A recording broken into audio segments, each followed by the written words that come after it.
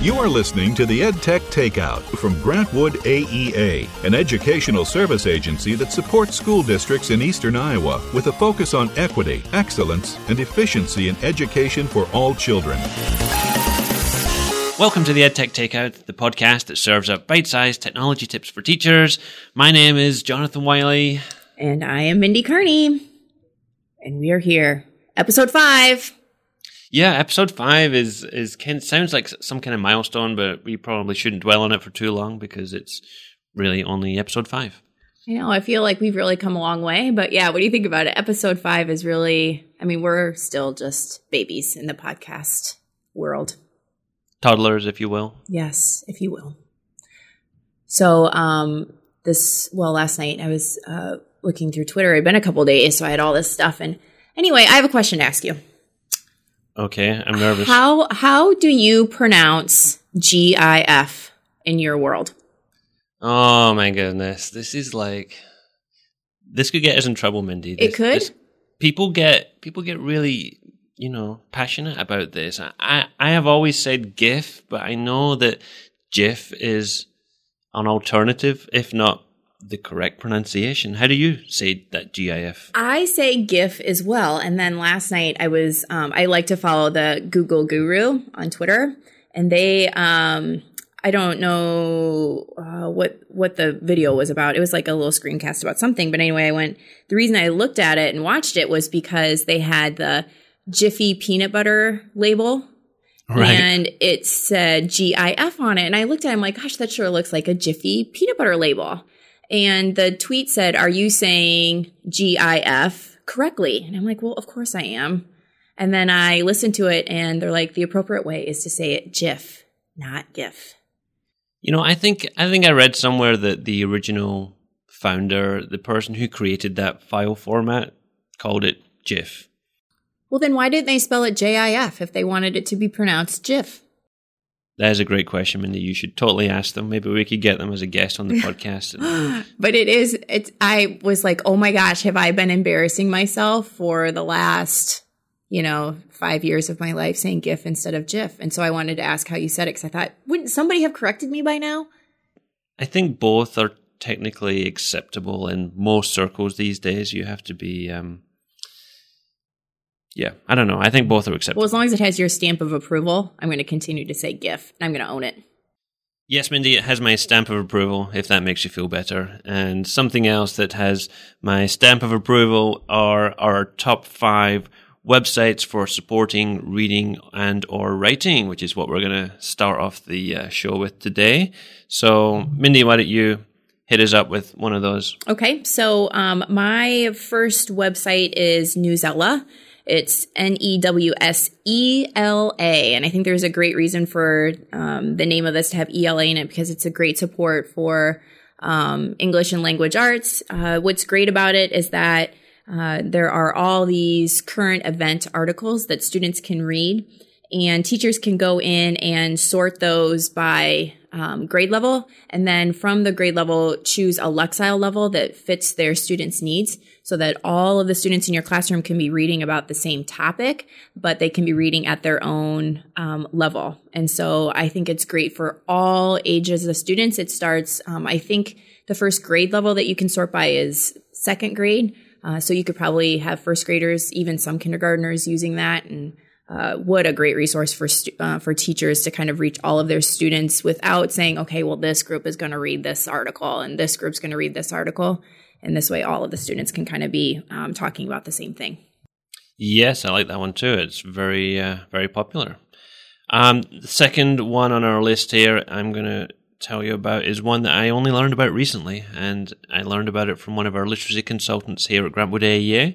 And that is visuwords.com. And it's VISU words.com.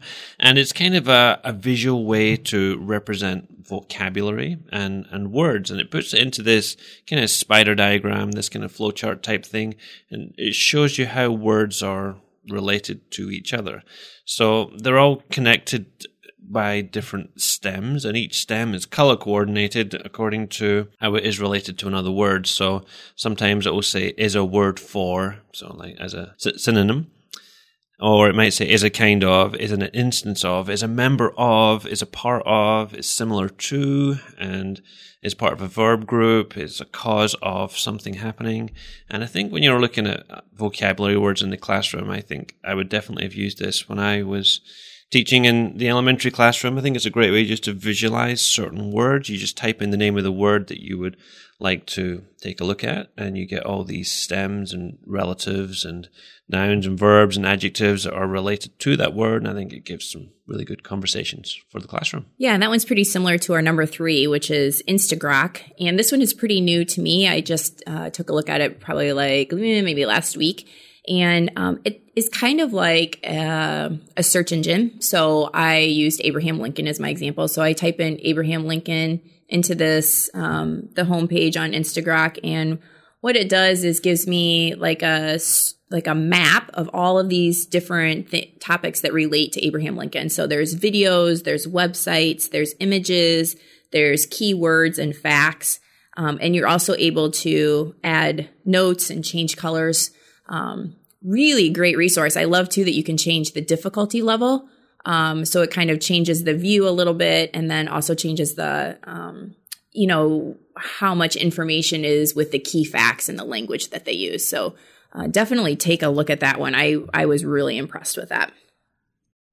Yeah, I think that one's been around for a little while, but it's a really good one to have. I think they also have like mobile apps as well for iPad and Android, so check those out. Number 4 on our list is a favorite of mine too. It's called rewordify.com. And it's basically a text compactor in terms of you could take a really complicated text and it will scan through it, taking out some of those more difficult or obtuse vocabulary words and replacing them with something simple. So the example I usually give when I show this to teachers is I'll copy and paste like the US Constitution or the Declaration of Independence, and it's got a lot of that language and vocabulary that we don't use as much today. And it will go through and it will find those words because it knows the words that are really awkward and hard for students to get comprehension of, and it replaces that word with an easier to understand word or with a simpler definition. So super simple and easy to do. You can just copy and paste the text, stick it into a box at rewordify.com, and it will rewordify that entire text for you. You can also take a URL of a website and it will do the entire website for you and rewordify that for you.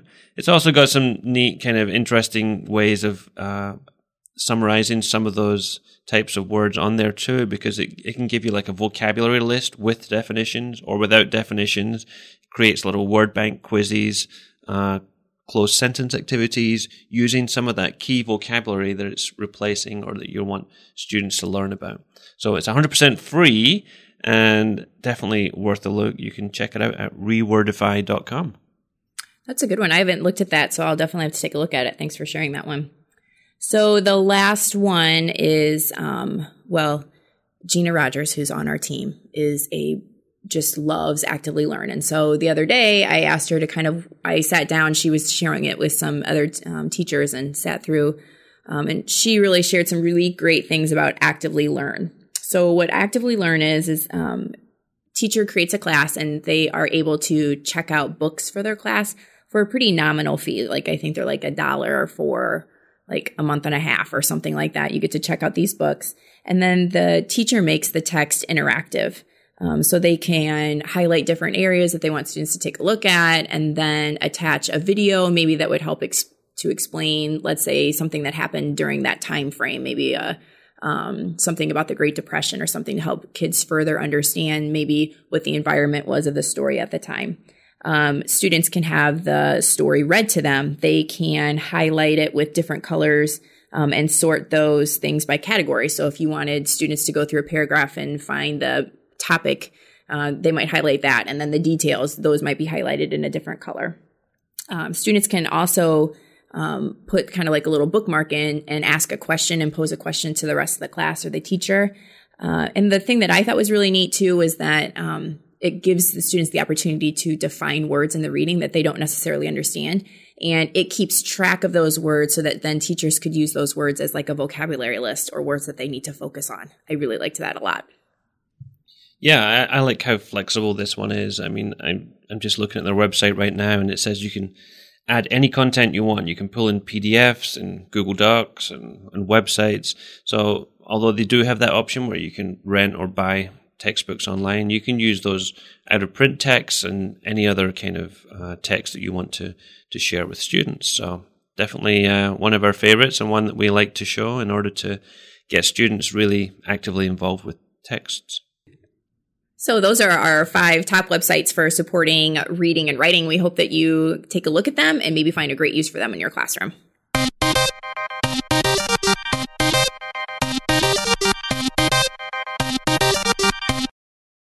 Well, that brings us to the next part of our show, the main course. The hot topic is podcasting in the classroom. We've got lots of people who now are kind of interested in podcasting, are starting to think a little bit about how they can bring it to a school near them. And so we're going to talk a little bit about how to maybe get started if you're interested in doing a little podcasting yourself.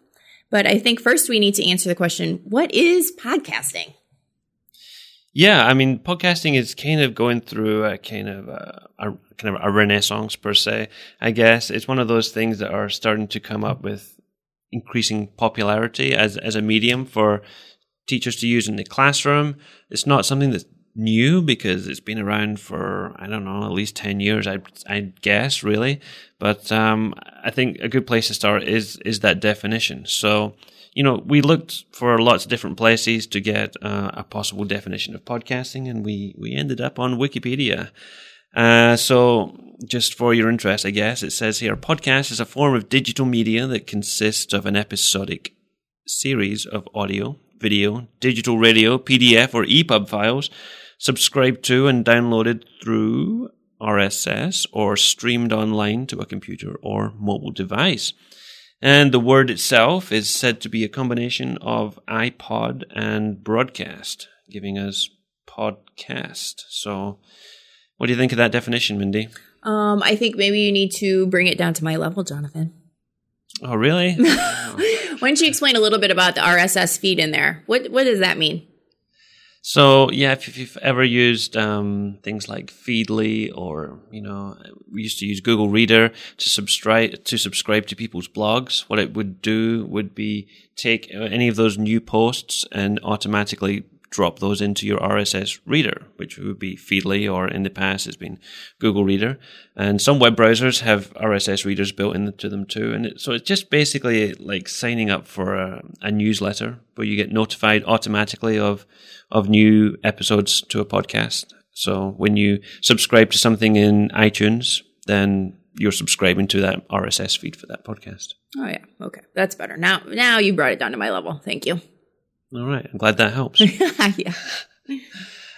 So I guess one of the things that's always important, is people think, yeah, that would be cool to do podcasting, but, why would you want to have your students podcasting? I think it's always good to start with the why, and then, think about how that's going to fit in with the goals and curricular areas that you teach. And I think pretty obviously, if you do anything in elementary or you teach in middle school or high school with anything to do with speaking and listening standards, if you look through the Common Core or those standards that you teach to, you're going to find a lot of ways to just check some boxes very quickly with speaking and listening standards through a podcast, because, there's all that preparation, there's the performance, there's, listening to other people's podcasts and things like that could very easily satisfy a lot of those speaking and listening standards. Yeah, and I think with that, one of the things I know that we often have to think about is how do we, engage our listeners, and really thinking about the audience that you're speaking to. And that's kind of a big thing right now, is that students really need to focus on who the audience is, what the message should be. And I think that goes really well with the speaking and listening standards. And not only that, but also the amount of collaborating that you and I do. We don't do a ton of planning, but I think because we have kind of different styles in how we work and the way we think about things, I think it's really would make a would be a great experience for students in a classroom to learn how to work with people who maybe work in different ways than they do. And I know you and I, although we get along really well, come to sometimes butt heads and have to figure out ways to, work around something that maybe we don't agree on. And not only that, but then the writing and kind of the planning process of, working through a show and maybe different sections and things like that. And that takes a lot of extra skills besides just speaking and listening. So great things for students to get their feet wet with and give it a try. Yeah, so, you're getting into some of those 21st century skills as well when they're maybe researching a topic that they want to talk about on the podcast. There's writing skills and, yeah, definitely that collaboration element. I mean, Mindy is an extremely difficult person to work with. So, You have not been the first person to say that. I'm only kidding, Mindy. I very much enjoy our times together during this podcast. Yeah. But, so, and I think it helps also give it some authenticity for, using technology in the classroom. You're not just using it for the sake of, hey, this is cool, we should use this, but, because it really does tie into a lot of those skills that you're working on with students in the classroom. Yeah. And then taking, the story that those students are telling about whatever topic they're discussing and sharing that with parents or sharing it out with the audience, it really opens up your classroom to, a really broad audience, and especially those parents who really want to know what's happening. We're so much hopefully trying to get away from doing worksheets and things like that, but that means things don't come home. And then parents wonder, well, what is my student learning? I don't see any evidence of it. And I think podcasting can really be a great way to share evidence of what your student is learning, what your students are learning in your classroom. And it's really just given students a new format to kind of share their voice and share their ideas that maybe hasn't been done before. Yeah, I'm a big fan of that type of thing. Social media is great for, showing parents and giving them a look into what's going on in your classroom. Mindy, you talked about Seesaw recently and how parents can connect with that. That's a great thing. And I was even talking to one principal the other day who said that, it's not uncommon even today for, some parents not to want to have their child's picture or in a video online anymore because, that's something you absolutely should always get permission from parents to do. And podcast, helps anonymity for, broadcasting and putting student work online out there. So if you just did an audio podcast of a student, you've not got their picture on the internet. They're not in a video that other people can see who they are and where they are and all that kind of thing. It's just a voice on the end of a speaker.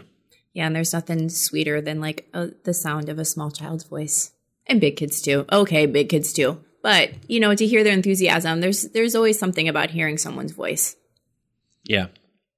So let's jump into how you might record that podcast, because there is there's a set system that you have to go through in order to achieve what you want to do with the end product on there. And, Mindy and I have our system, and, maybe what do you think later down the line, Mindy, about doing a behind-the-scenes episode where we unpack our process and what we do on the podcast? Yeah, I think that would be exciting for people to kind of see. I think there's things that we do to get ready that would maybe be surprising to them. I don't know if I'd say exciting is the best word. Maybe it's exciting. You're right. I overplayed my hand, but you're right. I mean, interesting maybe, or surprising. Yeah. I don't know. Yeah. And a lot of that process is similar, I think, in some ways to what you would do with students, because, just to start off the bat, you need some way of recording your students' voices, okay? So, I mean, I guess today we're mainly talking about an audio podcast, but, you absolutely could do it with video as well. And it just depends on what device you have as to what you would want to record with. I know on mobile devices like the iPad or the iPhone, iPod Touch, there's definitely some really great apps that we would recommend for recording your podcast. One of those that I came across recently and I'm constantly recommending to teachers is called Opinion Podcasts. And it's an iPad app that you can use to record, edit, and share your podcast. It's really an all-in-one podcasting solution. So if you have an iPad, I would definitely take a look at that. The free version is limited to, I believe, 10 minutes per episode, but you can have as many episodes as you want. So you could, if you have a lot to say or a lot to talk about with your students, maybe split them up into smaller groups and just have each one do a separate episode. Another one that we like a lot is called Voice Recorder Pro 7, I believe is the latest version. But if you search Voice Recorder Pro, you'll be able to find it. It's just a really nice, audio recording app that has a ton of sharing options as to where you would like to put that recorded audio. Yeah, one of my favorite places to share it to that I've been kind of showing teachers lately is just to share it into your Google Drive. And their students are able to rename the file before they share it, and just opening up then your Google folder so that anyone can go in and view it. You could pop one in there, once a week or once a month, or if you really get into it, very short snippet, once a day. And if parents know to go in there and check it, or you can just continue to remind people to go there and check it every time, then you don't have to we're going to talk a little bit, I think, about ways to distribute it to listeners, but that's a pretty simple way that most teachers have at their disposal. So I like that one a lot. Yeah, and another really simple, but complex at the same time, another simple option they have is to send your audio podcast to YouTube and to put an image on that. So it takes like your audio recording, an MP3 recording, and turns it into a video and puts it up onto YouTube. You can also save it to your camera roll on the iPad and things like that. But, there's not really a good way. In fact, I don't think you can just upload a direct audio file to YouTube. It has to be a video format. So Voice Recorder Pro will turn it into that video, stick an image on it for you, and upload it to YouTube. So that's a really super awesome way to share that audio. Yeah, and the way that I use when Jonathan and I are recording is just simply through QuickTime. And QuickTime has 3 different options. It has video, audio, and screen share. And it's pretty simple. It's just clicking new recording, and you click the stop button when you're done, and you've got a file all created for you. I send it to Jonathan, and he works his magic, which I'm sure he's going to talk about a little bit yet. But that's a pretty simple one, too, that is at a lot of people's fingertips, too. Yeah, good one for Mac users. Any other suggestions for Mac users, Mindy? GarageBand is another one. I don't have a lot of experience with GarageBand. I've been in and played with it a little bit, but if you're not adding too much stuff to it, it's a pretty simple way just to put your voice on into GarageBand and record it. And then GarageBand is also great for adding music. So if you want to do an intro or an outro of music, you can kind of lay those tracks down and put your voice with it, and then you have a file created for you as well. Lay those tracks down? Lay those tracks down. Always wanted to be a DJ. I think I've told you this before. I like it, Mindy. Yeah. I'm going to give you a kind of a cross-platform option here. So if you're using Mac or Windows computers, there is some free software you can get called Audacity. It's Audacity. And Audacity is a recorder and editor all in one. So, that's an option for Mac or Windows people. And I believe on Windows, there's a couple of apps that are built into the operating system that you could use too. If you're using Windows 10, you can look for the Voice Recorder app. And if you're on Windows 7 or 8, they have something called Sound Recorder, which I believe is kind of the same app, but they just renamed it for Windows 10. It can record up to 3 hours of audio. So if you're just looking for a really quick, simple way to record some audio, then Voice Recorder app or Sound Recorder on Windows is a good place to start. Did you say this? Is that a paid, or is it just come on your device? I believe these are just built into the operating system. I have it on my Windows computers, and I don't remember installing it at all. So that's just one I happened to find among the pre-installed programs. And then do you use Audacity or do you use Adobe Audition when you're recording? What are you using right now to record?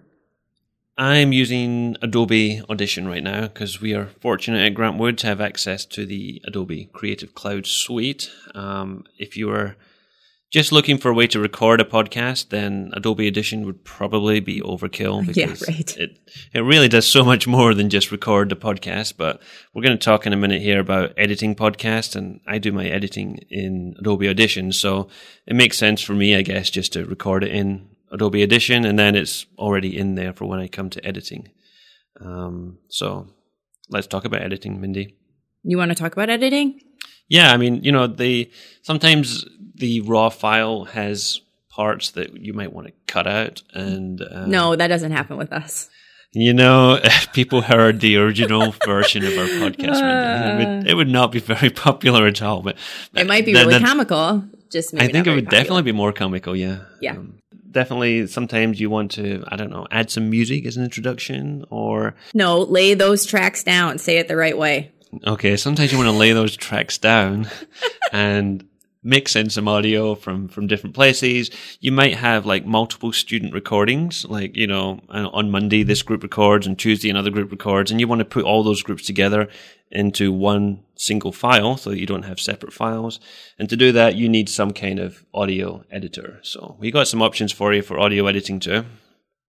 Yeah, a little bit about editing. I guess I mentioned GarageBand earlier. Jonathan is definitely the editor. He's much better at this kind of stuff than I am. But when using GarageBand, a lot of what I would do is just do some listening, and then I would cut it and piece it kind of back together. So it's got like a little trim option where you can trim off the fat, to say, or the extra sounds that you don't want to hear. And then just taking two musical pieces and kind of putting them to the front, you kind of overlay them a little bit onto different layers in GarageBand so that they kind of and so just kind of piece them over top of one another so that they kind of fade into your voice or fade out your voice.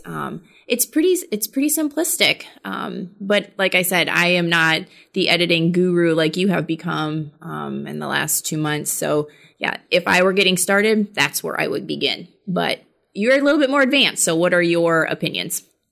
Yeah, I'm not going to say I'm an editing guru or anything, but, you know, GarageBand is only available on the Mac and the iPad, so it's definitely something you could look at for sure. It's pretty straightforward. If you have ever edited a video before, you know, in many ways it's not really a lot different than that. You know, you trim a little bit off the beginning, a little bit off the end, you split a clip. You know, you can do with audio very similar things to what you can do with video. We talked about Audacity earlier for Mac or Windows, and we use Adobe Audition here at Grantwood, so it's just an option we have.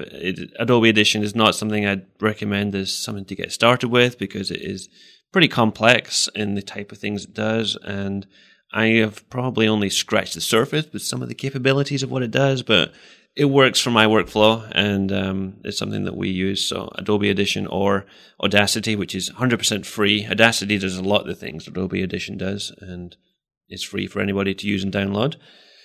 On the iOS side, we talked about the Opinion podcast app. It does have a built-in editor, which is super simple and really easy to use. You just play back the audio, and when you get to a bit you want to trim out, you just pause, and then there's a little scissors icon. You tap on the scissors, and it splits your clip like that. And then you could just do as many splits as you want, delete sections, and it, you know, merges them back together. So that's super nice. There's another app for iOS that's maybe worth a look. It's called the Ferrite Recording Studio, and we'll put a link to that in the show notes if you want to take a look.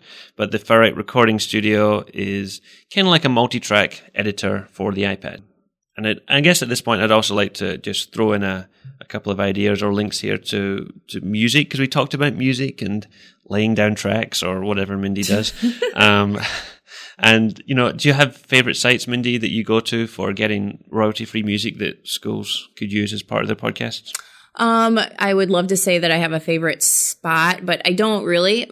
Usually what I do is I often just Google like royalty-free music and then look through websites. So I think a lot of times it just depends on the kind of music that you're looking for. Like I tried Sounds Abounds. Is that what it is? Is it Sounds Abounds? Yeah, Sounds Abound is free to all teachers, students, and parents in the Iowa school districts, because that's something that the state of Iowa buys for students and teachers to use at school. So Sounds Abound is an option for those people.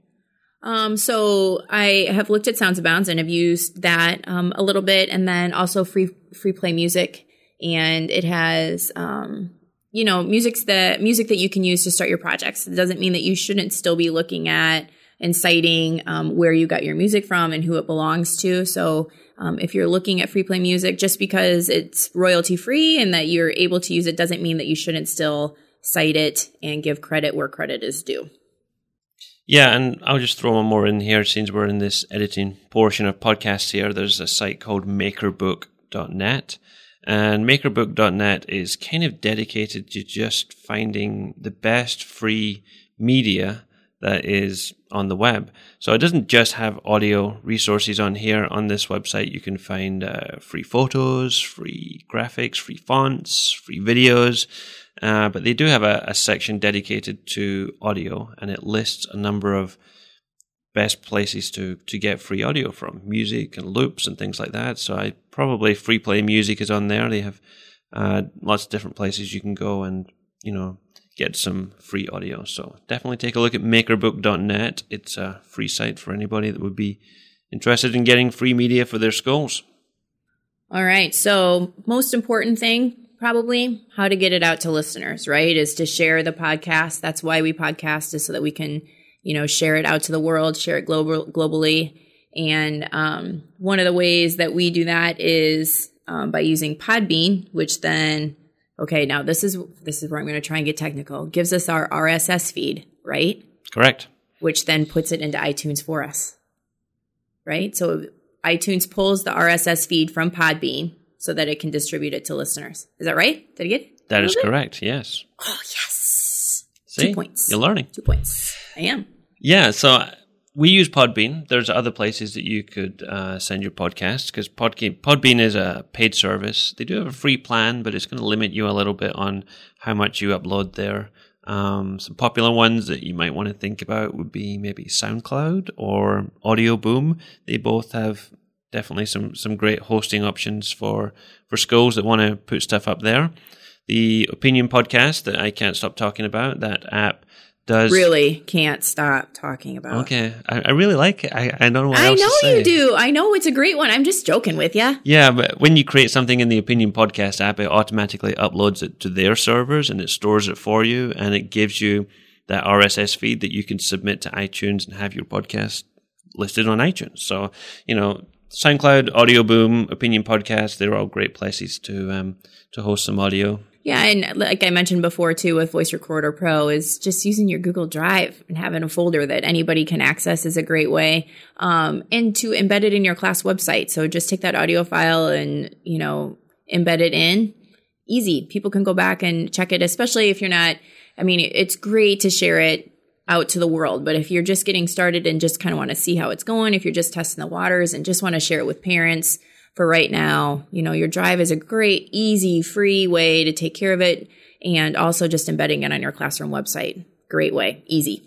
Yeah, and if you're not a Google school, you can use OneDrive, Dropbox, Box. Any of those cloud providers are great places to put it. We also talked about putting it on YouTube. People may or may not know that we actually put the EdTech Takeout on YouTube. Just another way or medium that people can have to listen to the show. So if you prefer to listen to this podcast on YouTube, just have it playing in another tab on your browser or on your mobile device. We're on the Grant Wood AEA Digital Learning channel on YouTube, and you'll find all our episodes on there. I send those up to YouTube with the Voice Recorder Pro app that we mentioned earlier. All right. So kind of as we were getting started, kind of talking about, well, how would somebody do this in their classroom? You definitely probably want to find a quiet spot for your students to do their recording. We know classrooms can get noisy, and sometimes the noisier the better, but you definitely want to have like a station or some place where they can go where they can quietly record. It's okay if there's going to be a little bit of sound. It's not going to be, perfect if you got some sound in the background. That's what a classroom is. That's what a school sounds like. But you probably want to establish a little bit of a special place. You might even want to consider getting some sort of microphone. We started with the Snowball mics, right? Are they Snowballs, or is it Blue Snowball? What's their actual correct name, Jonathan? Yeah, Snowball mics. They're made by a company called Blue Microphones, or Blue. So Blue Snowball mics, what we started with. We have graduated up to the Blue Yetis, which are a little bit higher quality and give us a slightly nicer sound on the podcast. But any kind of USB microphone that you can plug in is going to be an improvement over the built-in mic that comes on your laptop or your mobile device, because it's just going to be a better quality. The microphones that are put into devices for recording are great for just some average standard recordings and for some quick things on the fly. But if you want to have some better quality sound, we definitely recommend some kind of USB microphone. Would be awesome to use.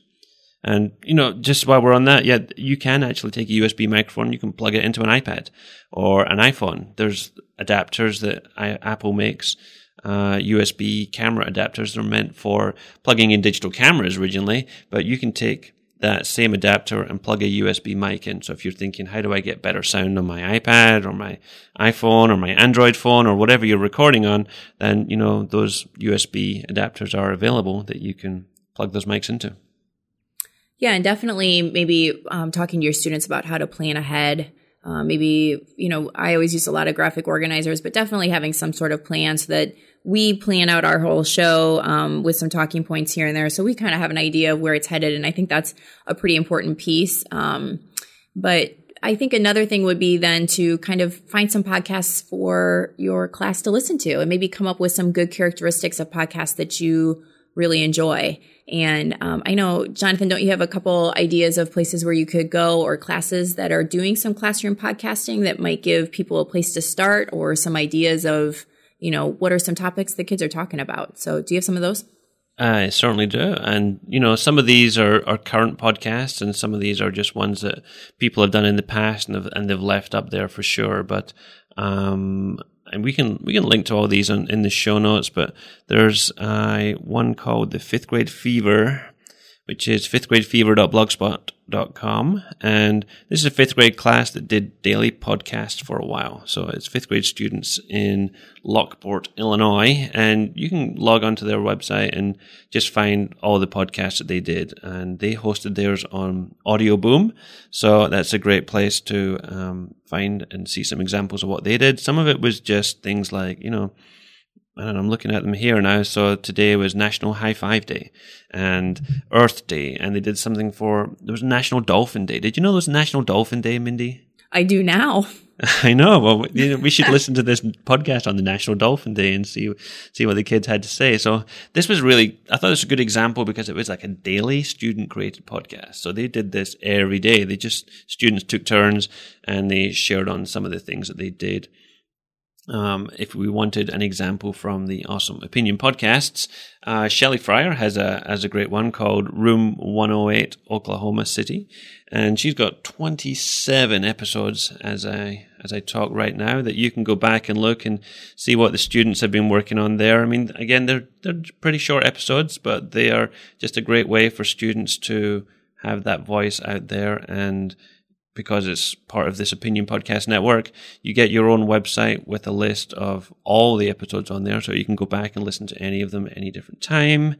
We've got Mr. Lewis Cooper's Mountain 5th Grade again, which was in Beaverton, and you can see some of his podcasts on there, a lot of kind of social studies and science type examples when they're talking about the Pilgrims coming to Plymouth, or there's one here on Jamestown, the body system, how the body works, and they're talking about all the different parts of the circulatory system, Chinese New Year, Black History Month. So they've done a lot of great episodes. Theirs are all on SoundCloud, and you can listen to any of those, maybe share those with students, give them, the model examples for those. I mean, some of them are only 3 or 4 minutes long, and some of them are like 11 minutes long or 16 minutes long. They just vary, and, there's no set length that your podcast has to be. And I know when people have been asking me every so often, like, how long do you think your podcast will be? And I just say, I think it'll be as long as it needs to be. And so it's not going to be any set length. It doesn't have to be any set length. Yeah, I think even if you just begin, like I think about, when I used to teach, how would I get started? I think I would have done just like a daily weather report and given everybody a chance, tell me what the weather's like out today. What does the sky? Is it sunny? Is it partly sunny? Is it windy? Just tell me a little bit and give it a try. I don't think you need to be overwhelmed by, those podcasts sound amazing and sound like a lot, but just find something simple and easy.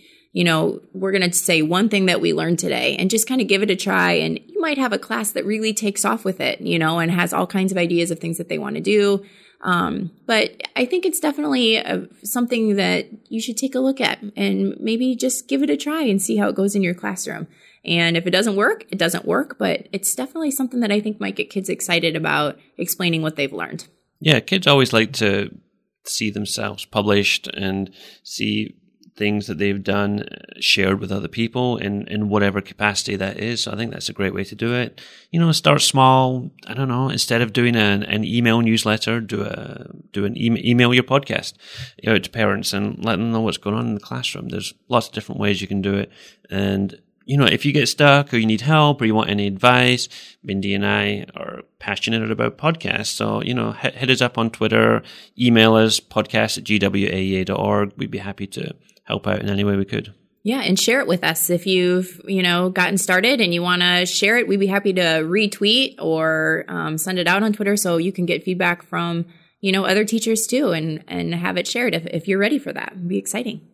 We could talk about their podcasts on the podcast. We could.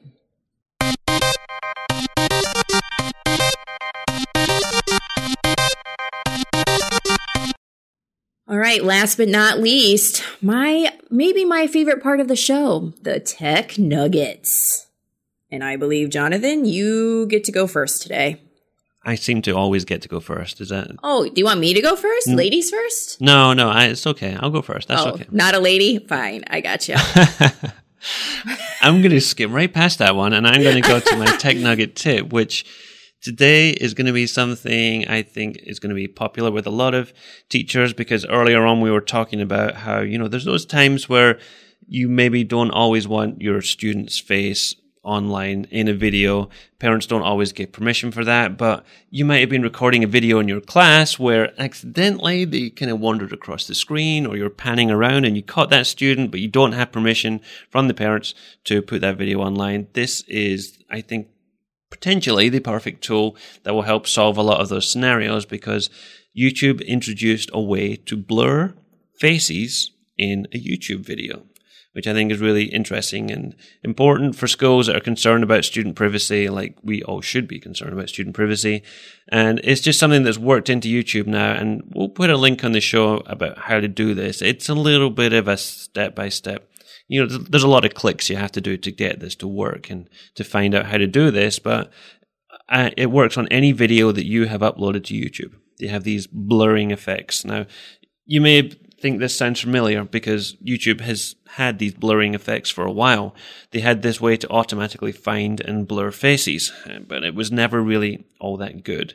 It didn't work all that well.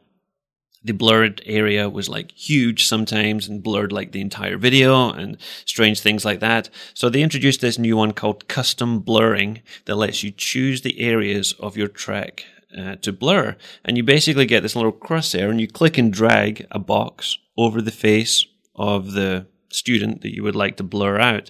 And it's got this built-in machine learning that will, if the student moves around the screen, as long as it's not too erratic or quick, the blurred area will actually follow them around the screens, which is really very cool. So I have an example on my website that I'll share in the show notes here, just of my two kids goofing around on video and blurring out their faces on there. You can choose the duration of the blur on the timeline at the bottom.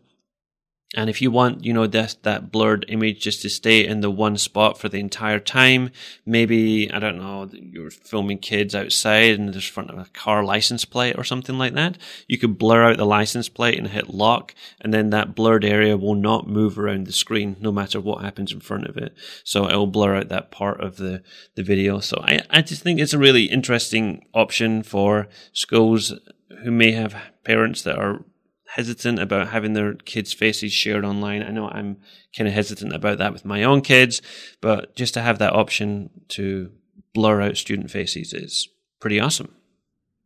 Yeah, and that's new, just in the last couple weeks? I believe just in the last week, yes. In the last week, yeah, that's a good one. This is hot off the press. Hot off the press. Piping hot. Piping hot. All right. Well, mine, you know this, Jonathan, but maybe our listeners don't. I don't think I've mentioned it before. I am learning everything there is to know about Minecraft right now. Just like I'm learning everything to do with opinion podcasting. Yes, that is true. That's right. All right. So I've been learning everything I can about Minecraft, and I have a 6-year-old and a 4-year-old. And when my 6-year-old started Minecrafting a year and a half ago, I could see how amazing Minecraft was, how it could be used in educational ways. I just didn't, I don't know. I just never sat down to learn how to do it. And actually I did, but I didn't really pick it up very quick because I'm an adult and apparently we don't learn things very quickly. But one of the things that my son loves to do is watch these videos that like pro Minecrafters create. And he watches music videos where they have like they change the words to songs to match like the Minecraft theme. And then they create a video that goes with that. Loves it. I mean, would watch it for hours. I had no idea that even existed. Oh my gosh. I'll show you some of it. Well, okay, so let me continue. Okay. I feel like sometimes those Minecrafters aren't necessarily like always child friendly with the language they use or the themes that they have, which is, you know, as older kids or whatever is neither here nor there. But when my 6-year-old is watching those videos and I hear words that I don't feel are appropriate, I get a little antsy. So I read from the Chicago Tribune, and this is an older article, so this isn't brand new. There is a website called cleanminecraftvideos.com, and it was created by a 12-year-old and a 13-year-old. The 12-year-old's name was Mitchell Brown, and the 13-year-old's name is Scott. I'm probably not going to say his name, Roblick. And so the reason they created this site is because one of their little brothers really likes to play Minecraft, and he was playing in his room, and one of the kids heard some not like great language coming from whatever he was watching. And he thought, I need to make this better for my brother. This is how kids make a difference. This is amazing. So what he does now is he combs through different Minecraft videos and watches them all the way through and make sure that there is no profanity used. He reads the chats. If there's any chats in the videos, he reads those to make sure there's no profanity. And he shows no battles whatsoever. And then puts these into this video that he's created. And he says that he updates it weekly and personally screens those videos himself. And he charges 99 cents for a lifetime membership. 99 cents for 99 lifetime? Cents. Yes. Wow. I know. It's just like, it's kind of like a feel good story, but at the same time, I'm like, well, of course I bought the lifetime membership for 99 cents, you know? So if you have kids or if you're looking to get Minecraft going in your classroom and want to kind of share some of those videos, this is a great place. Spend the dollar and, have, you know, the songs, the videos, there's tutorials. It's a great little resource for people getting started with Minecraft, especially with young kids. What a great story and example of how, you know, kids are being creative with technology and taking something that they would do normally and turning it into a business of kinds, I guess. Yeah. You know, these kids are probably just watching Minecraft videos all the time anyway, and all they're doing basically is taking the ones that are good and clean and putting them on their website and sharing them with other people for the greater good. So I applaud them both. Me too. Very cool story.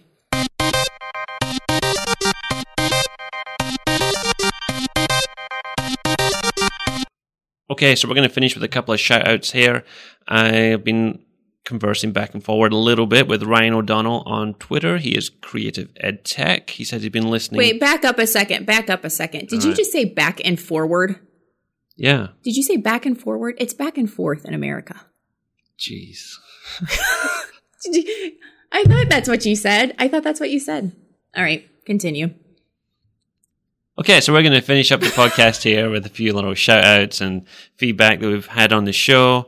I've been conversing back and forth with Ryan O'Donnell, who is Creative EdTech on Twitter. He says he's been listening to the show, and he also has his own show that I have been checking out as well. It's called Check This Out with Ryan and Brian.